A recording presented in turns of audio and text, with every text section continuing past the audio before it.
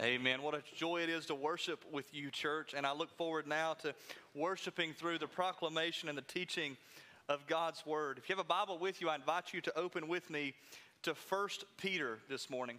1 Peter in chapter 1. We're going to begin in just a moment in verse 3 and continue studying down through verse 12. I'm going to go ahead and put a disclaimer before I start preaching this morning. On Easter Sunday, I was really excited about Easter, okay? And I received some feedback. I was really fired up, and I enjoyed preaching on Easter Sunday. I know that those of you who are here, you maybe experienced that and saw it. I thought I would tone it back this week, but then I realized how excited I am to be preaching again because I was out last week. So hold on tight. Hopefully, I keep my feet on the ground for just a minute, okay? But we're going to continue our series this morning in 1 Peter. I've really been ministered to personally through this wonderful little letter in the New Testament. It's maybe unfamiliar to most people here, and what we're doing is we're walking over the next 6 to 7 weeks through this letter. And here's why this is so important. The title of the series on the screen, you can see it, Living as Exiles. Living as exiles. What does that mean? What does it mean to be an exile? An exile is someone who lives in a land that is maybe temporarily their home, hopefully, right? They're in a strange place. They're in a strange world maybe. They're separated from everything that they know to be true. They know that they love, the things that they hold dear. And church, that is so true of us as God's people. As we continue to live in this world that becomes all the more strange, I think it's important that we're grounded in the truth of God's Word and what it means to live for Him, even if that means living as exiles in a very strange place, okay? So that's the charge over the next 7 weeks as we endeavor to learn what it means to live as exiles. You know, it's easy for us to be fooled into thinking that we generally get it right concerning our walk with God. I think oftentimes we think we get it right. Our Christian activity often cons us into believing that doing good things for God, listen carefully, cons us into believing that doing good things for God is somehow as good or maybe even better than knowing God. Maybe you come to church on Sunday or most Sundays. You tithe generously to the church. You give to special offerings. Maybe you brought food for our food drive and all these things. Maybe you serve in the nursery. You pray for others when confronted with their needs. Perhaps you even serve as a deacon or a staff member or a pastor. The truth is, no one is exempt from this temptation to substitute doing good things for God in place of knowing God. And this is so dangerous. So here's what happens if we regularly fall into this trap. Our activity for God, no matter how devoted now, if we don't know the God that we are serving, it will come to a cease. We will burn out, so to speak. It will not last. At the very least, our activity, it might be twisted into some sort of picture of self-righteousness. And this self-righteousness actually would alienate us from God further and perhaps even serve to thwart the mission of God to reach those who are far from God. So choosing not to know the God that we serve has catastrophic effects on us personally as Christians. But I want to draw you into this, church, maybe even more important. If as a church we do not make Jesus our treasure, our mission will be ineffective. It's about Him. It's about knowing Him and loving Him. It's about understanding passages like we're about to walk through where there are deep truths about who God is clearly conveyed in this passage. Effectiveness is not about programs. It's not about gifted leadership. It's not about marketing. It's not about having a comfortable building to worship in. Effectiveness is only measured by how well we know God and draw others to know Him as well. We have to know the one we are serving. There's a temptation for us, I think, to take matters of theology or the knowledge of God and separate them into a category that maybe that's just for people in seminary, or that's just for pastors, or that's just for people teaching at colleges, and we separate that. But the church has to know who God is. As we get to 1 Peter this morning, particularly verses 3 through 12, we're going to find that Peter also was really concerned that the people who would read this letter would know who God is. as he encouraged them to live as exiles in this strange place. He encouraged them towards faithfulness. We're going to look over the next several weeks as we look at practical application of how we are to live as God's people. But before we get to that practical application, it's very important that we're grounded in knowing who God is. So we're going to look at 3 truths this morning about who God is. 3 simple characteristics that can really serve to ground us in the world we live in. And this big idea is what's going to steer our time together. Listen carefully. We live as exiles for the glory of a great God. We do all of this for the glory of a great God. There are 2 words in that statement I really want to emphasize this morning, and it's the last 2 in that statement. The words great and God. Friends, we serve a great God. He is worthy of our worship. He is worthy of all of our Christian activity. He is worthy of us witnessing to the ends of the earth. But we have to know who this great God is. Again, if we don't know who he is, if we don't know him intimately, if we don't dive deeply into passages like we're going to look at this morning, then our service for him will certainly fade. It won't last. With all that in mind, would you stand with me to honor the reading of God's word? 1 Peter chapter 1 and verse 3. If you don't have a Bible with you, it's going to be on the screen behind me. Follow along as I read. Peter writes, by the inspiration of the Spirit, to God's people then and to us as well, blessed be the God and Father of our Lord Jesus Christ. Because of his great mercy, he has given us new birth into a living hope through the resurrection of Jesus Christ from the dead, and into an inheritance that is imperishable, undefiled, and unfading, kept in heaven for you. You are being guarded by God's power through faith for a salvation that is ready to be revealed in the last time. You rejoice in this, even though now for a short time, if necessary, you suffer grief in various trials, so that the proven character of your faith, more valuable than gold, which, though perishable, is refined by fire, may result in praise, glory, and honor at the revelation of Jesus Christ. Though you have not seen him, you love him. Though not seeing him now, you believe in him, and you rejoice with inexpressible and glorious joy, because you are receiving the goal of your faith, the salvation of your souls. Concerning this salvation, the prophets who prophesied about the grace that would come to you, they searched and carefully investigated. They inquired into what time or what circumstances the Spirit of Christ within them was indicating when he testified in advance to the sufferings of Christ and the glories that would follow. It was revealed to them that they were not serving themselves, but you. These things have now been announced to you through those who preach the gospel to you by the Holy Spirit sent from heaven. Angels long to catch a glimpse of these things. Let's pray together. Heavenly Father, thank you so much for the treasure of your word. I pray that the proclamation of your word is clear this morning. I pray that you, by the power of your Spirit, will anoint the proclamation of your word. I pray that you will draw people to yourself, that those who are already your children, that you'll draw them even closer in intimate fellowship with you. But perhaps, Lord, those who don't know you at all, who have never known you as their Savior, use this word today to draw them to yourself, into right relationship with you. We ask this in Christ's name. Amen. You can be seated.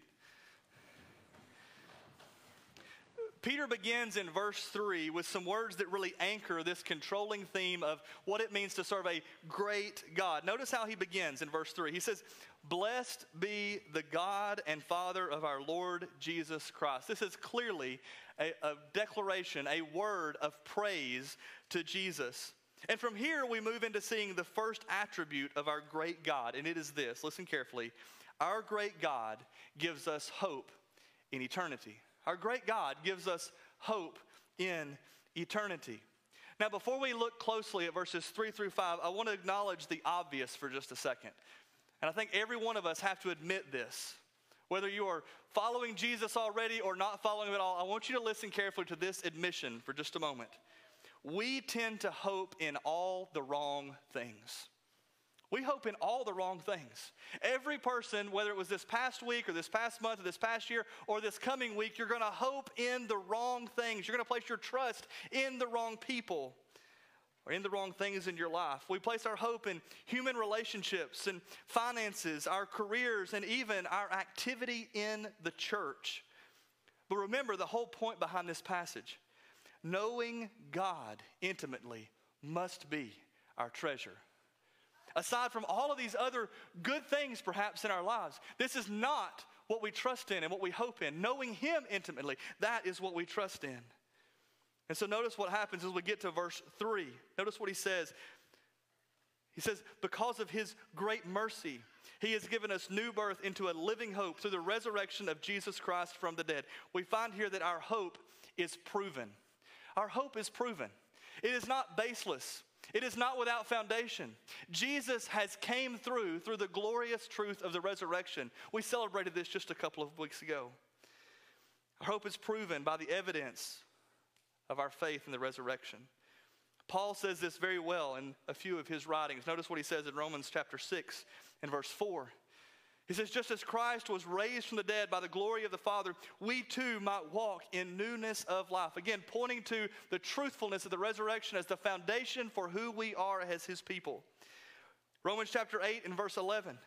If the Spirit of Him who raised Jesus from the dead dwells in you, He who raised Christ Jesus from the dead will also give life to your mortal bodies through His Spirit who dwells in you. Again, because Jesus has been raised, we walk in new life.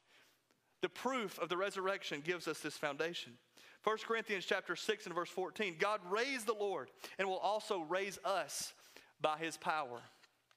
And then this very familiar passage, 1 Corinthians 15:17.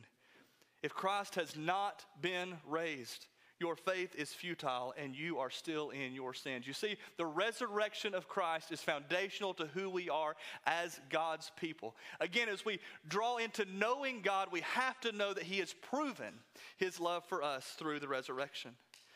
Peter is telling the church that has been scattered because of persecution that their hope is not baseless. If God had the power to raise Jesus from the dead, then He also has the same power to give them new life despite the seemingly hopeless situation in which they live. But then we continue reading to verses 4 and 5 and we find this. Our hope is not just proven. Our hope is also secure. Our hope is secure. Look at verses 4 and 5 again. There's this talk of this inheritance that is imperishable, undefiled, and unfading. It's kept in heaven for you. You're being guarded by God's power through faith for a salvation that is ready to be revealed in the last time. Notice the word inheritance there in this verse of Scripture. Now, for us to understand the real weight of what Peter was saying, we have to understand who first read these words. Many of the people who read these words for the first time might have been converted from a Jewish faith, an understanding that God had given God's people an inheritance in the promised land. Maybe you've been reading this with us throughout this year. You read the first 5 books of the Bible along with us. And what you saw is God setting apart a people for Himself for the sake of giving them a land for themselves and for His glory. They trusted in a resurrection, a promised land rather. They trusted in a promised land, and when they didn't trust always, what happened? They fell away. They began to stray from who God had called them to be. Why? Because they failed to trust always in that promised land that would indeed come. But the promised land then was temporary. The flowers faded. The crops died. And so Peter emphasizes 3 traits about this new inheritance here in this passage. He says that it's imperishable, it's undefiled, and it's unfading. In other words, the inheritance he was pointing to will never spoil. It will never lose its luster or its beauty. It will remain just as precious into eternity as it is on the first day of eternity. Imagine how you might live if you knew an inheritance was coming your way. Who here is concerned about personal debt in their finances? You don't got to raise your hand. I'll raise my hand. How about that, okay? I have not followed the Dave Ramsey plan very well in my life, okay? I've got student loans. I've got a truck I'm paying for. I wish I could have paid cash for all of it, but I didn't, okay? So I'm worried constantly about my personal finances and debt in my life. And I'm coming to the end of my school career, and the government is going to come calling for the student loans they've given me on the front end, right? Any of you done that? You know what I'm talking about, okay? I worry about it. I'm concerned about it. If I knew an inheritance was coming my way, I wouldn't worry about it anymore, right? It'd be great. If I knew it was coming, if I knew that there was something promised to me, it wouldn't be a concern any longer. Listen, guys, when we live in light of the inheritance that God has for us in eternity, it drastically changes the way that we live our lives on this earth. No longer do the seemingly big things cause us stress or strife any longer. No, because we know there is a home for us in heaven. We understand that there is a promised land for us, an inheritance that will never fade, that will never tarnish, that will always be there. Again, we tend to hope in all the wrong things. Things that are temporary, things that eventually disappoint us. But when we learn that our great God gives us an eternal hope, it radically changes the way that we live. But our God is not great just because he gives us a promised land, an inheritance that we can look forward to. No, he meets us in the present as well. So notice what we also learn about our great God as we get to verse 6. Our great God gives us joy in suffering. He gives us joy in suffering. Now, before we dive into verses 6 through 9 in detail, if you've tuned me out up to this point, listen closely. This is very important. Before we look at that, I think it's important for us to draw an important contrast between who Peter was writing to here and who we are now. Peter was writing to a group of people who were experiencing the harshest of persecution. Many believe that he would have written this letter in the early 60s AD to those who were living under the persecution of the evil Roman emperor named Nero. There are young ears in this room this morning. I won't describe to you what Nero did to Christians, but it was not good. It was incredibly harsh and severe persecution, the likes of which this world has very rarely ever seen. This is an important contrast, friends. Our suffering is light when compared to the suffering of those discussed here. It's also important for us to understand that Peter is not talking about suffering related to sickness or disease or due to our own wrongdoing. The suffering discussed here relates very specifically to suffering at the hands of evil people who want nothing more than to destroy the cause of Christ and his people. So note this, and this is where I really try to lean into a passage like this. As I studied this week, I was reminded that there are Christians all over the face of the world who are facing severe and very real persecution. They come to faith and they follow Jesus in spite of the threat of death for them and their families. Throughout parts of Africa and Asia, Christians are experiencing very real suffering at the hands of very evil people. How dare we ever compare our light affliction to their suffering? Friends, gas prices going above $3 a gallon is not the same as being martyred for your faith. Being asked to wear a mask or social distance in a worship service is not the same as experiencing persecution for your faith. It's not the same. I have heard countless times over the past year how we are under severe persecution. When we read a passage like this, let us be drawn into the lives of those it was written to. Let us understand there are very real persecutions happening all across the world today. People facing certain death because of their faith.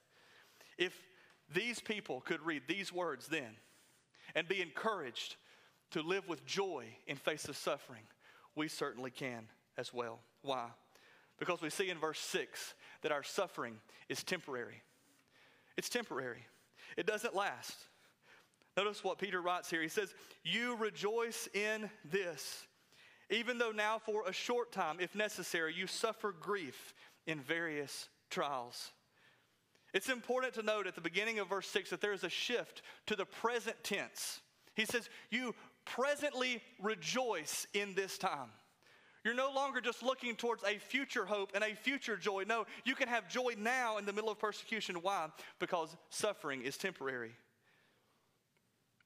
Time on this earth is short in light of eternity with Jesus. Even a lifetime spent suffering because of identifying as a Christian is short in light of being with Jesus throughout the ages. God is not promising here that suffering will be brief. In fact, it may last a lifetime. But even 100 years on this earth spent suffering will be swallowed up by eternity to come. Let's look further at the beginning of verse 7. He says, so that the proven character of your faith, more valuable than gold, which though perishable is refined by fire. We find here that our suffering is edifying. It's edifying. It transforms us. It changes us. It makes us into who God wants us to be. Peter illustrates this truth by describing the refining process of gold. It's melted down to remove all of its impurities. And likewise, our faith is put through the refining fire of suffering, friends. But I want you to see how our suffering should cause us to look forward as we get to the end of verse 7. There's a day coming, we see here, it may result in praise, glory, and honor when at the revelation of Jesus Christ. This praise, honor, and glory that come at the revelation of Christ, it points to a time when we stand before Jesus. In other words, when we stand there, having endured suffering, having endured persecution and hardship, we will hear those precious words from Matthew 25:23, where Jesus says, "Well done, good and faithful servant. Come and share in your master's happiness." Paul explains even more clearly. 1 Corinthians chapter 4 and verse 5, he says, "Therefore judge nothing before the appointed time." In other words, don't judge everything that's happening now before you stand before Jesus. Wait until the Lord comes, he says. He will bring to light what is hidden in darkness, and he will expose the motives of the heart. At that time, each will receive praise from God. God uses suffering to prepare us for eternity. So as we get to verse 8, we see that God does his best work through the suffering in our lives to draw us near to Christ. In verses 8 and 9, we see this very clear. Our suffering draws us near to Jesus. Peter commends the believers in verses 8 and 9 for loving Jesus and believing in him, not based on their sight. Look at it with me. He says, though you have not seen him, you love him. Though not seeing him now, you believe in him. And you rejoice with inexpressible and glorious joy. Understand Peter's perspective. We talked about this a couple of weeks ago. Peter was in that upper room in John chapter 20. He was there when Jesus stood there in the flesh and his resurrected body. And he showed all those present, look, it's me. I'm Jesus. I'm resurrected. Peter had that perspective. And yet he's writing here to these people who have never seen. And he says, even though you've never seen, you believe. Be reminded of what Jesus said to Thomas, remember? He said, blessed are you because you've seen and you've believed. But blessed even more are those who never see and yet they believe. Friends, if these folks here walking through immense suffering and persecution, if they could love Jesus in the middle of that, certainly we can as well. There is no one better to cling to in the face of suffering than Jesus. Peter would come to know this truth very well and very intimately in his own life. If you look outside of Scripture and the records of history, we're told that Peter also would die because of his faith. Believing in the truth of the resurrection and holding tightly to that, he would be crucified on a Roman cross because he was a Christian. And as he faced this gruesome death, again, this is not found in Scripture, it's found in history books elsewhere, but listen, as he faced that gruesome death, we are told, he said, don't crucify me right side up. That was only worthy for my Lord. Crucify me upside down. Why was he willing to do such a thing? Because he was drawn near to Christ in the face of suffering. There is no one else or nothing else we should cling to in suffering besides Jesus. Our affliction now is certainly light compared to the suffering of those that Peter wrote to here and to Peter himself. So surely in the face of loss of friends due to our faith, maybe even the loss of a job, we can have joy in spite of all of that in the face of suffering. Again, this morning, we're pushing towards knowing God well. Our great God, he has given us hope in eternity that is secure. We've seen now that he gives us joy in the midst of suffering. But as we get to this final paragraph of Scripture, verses 10 through 12, we see this last truth. Our great God gives us a privileged perspective. He gives us a privileged perspective. In verses 10 and 11, Peter refers to these prophets who were looking forward to this time when all of their prophecies would be fulfilled. And we see this, that God is the author of the gospel. Although the prophets may have been the ones penning these words or speaking these words, it was God putting those words in their mouth. If you look back to Isaiah chapter 53, listen to these words beginning in verse 4 down through verse 10. Isaiah writes these words, and perhaps Peter was reminded of these very words as he wrote his letter.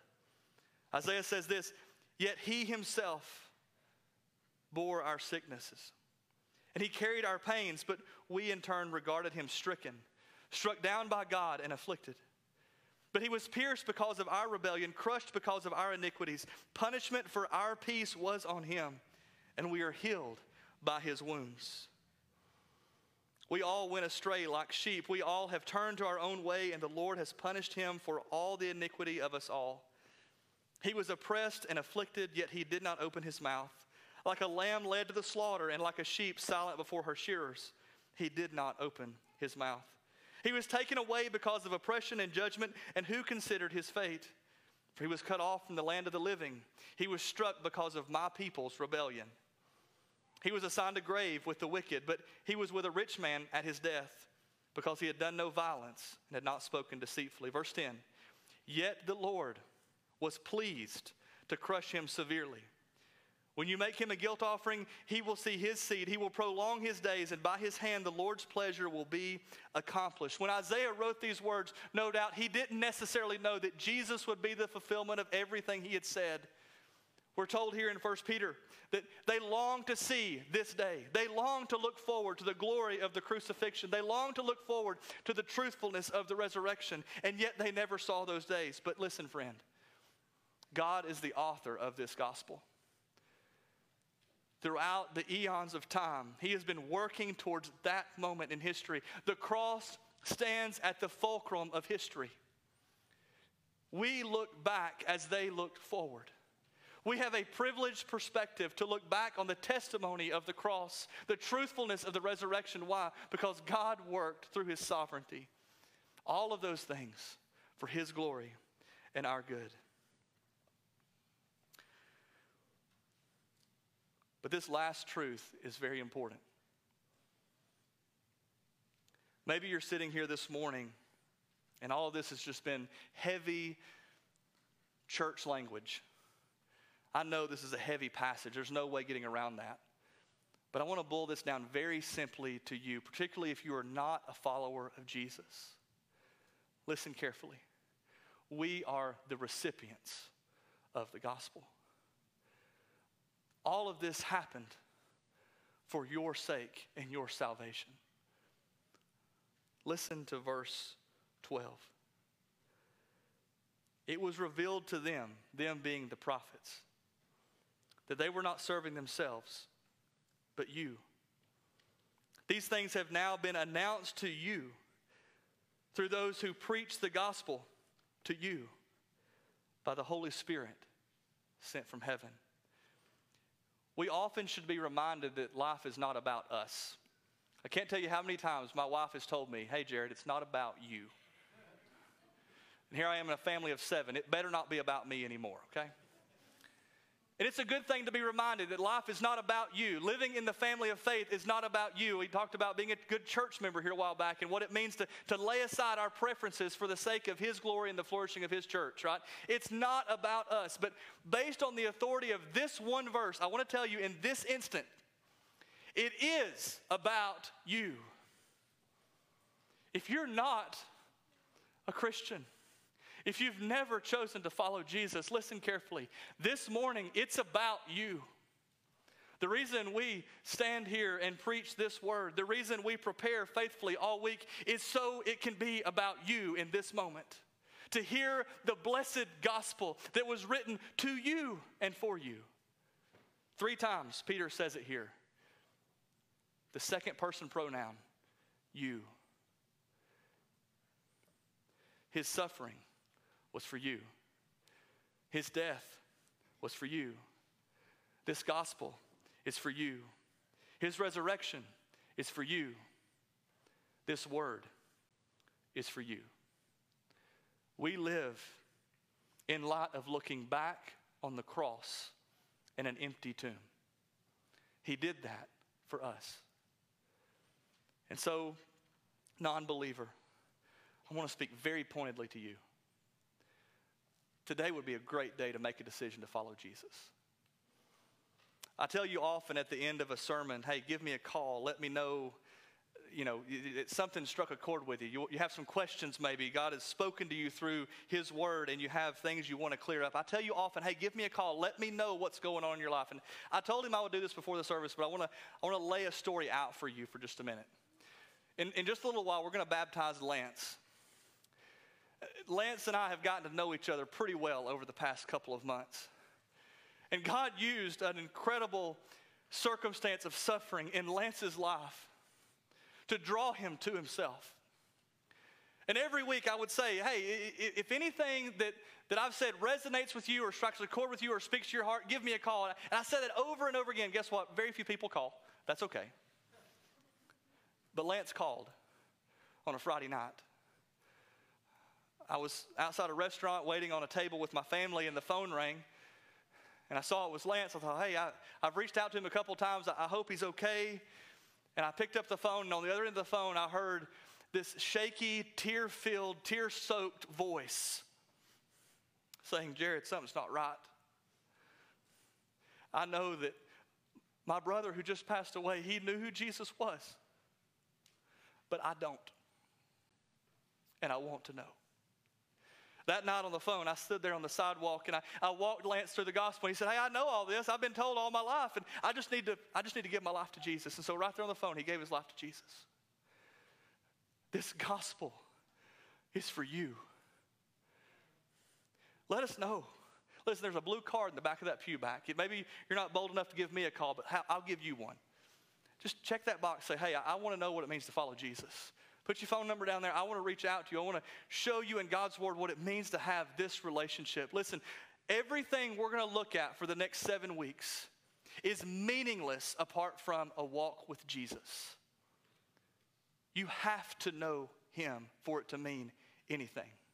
Your life is only given significance and meaning in light of the cross and the resurrected Christ. So please, draw near to him as he calls you into a saving relationship with himself.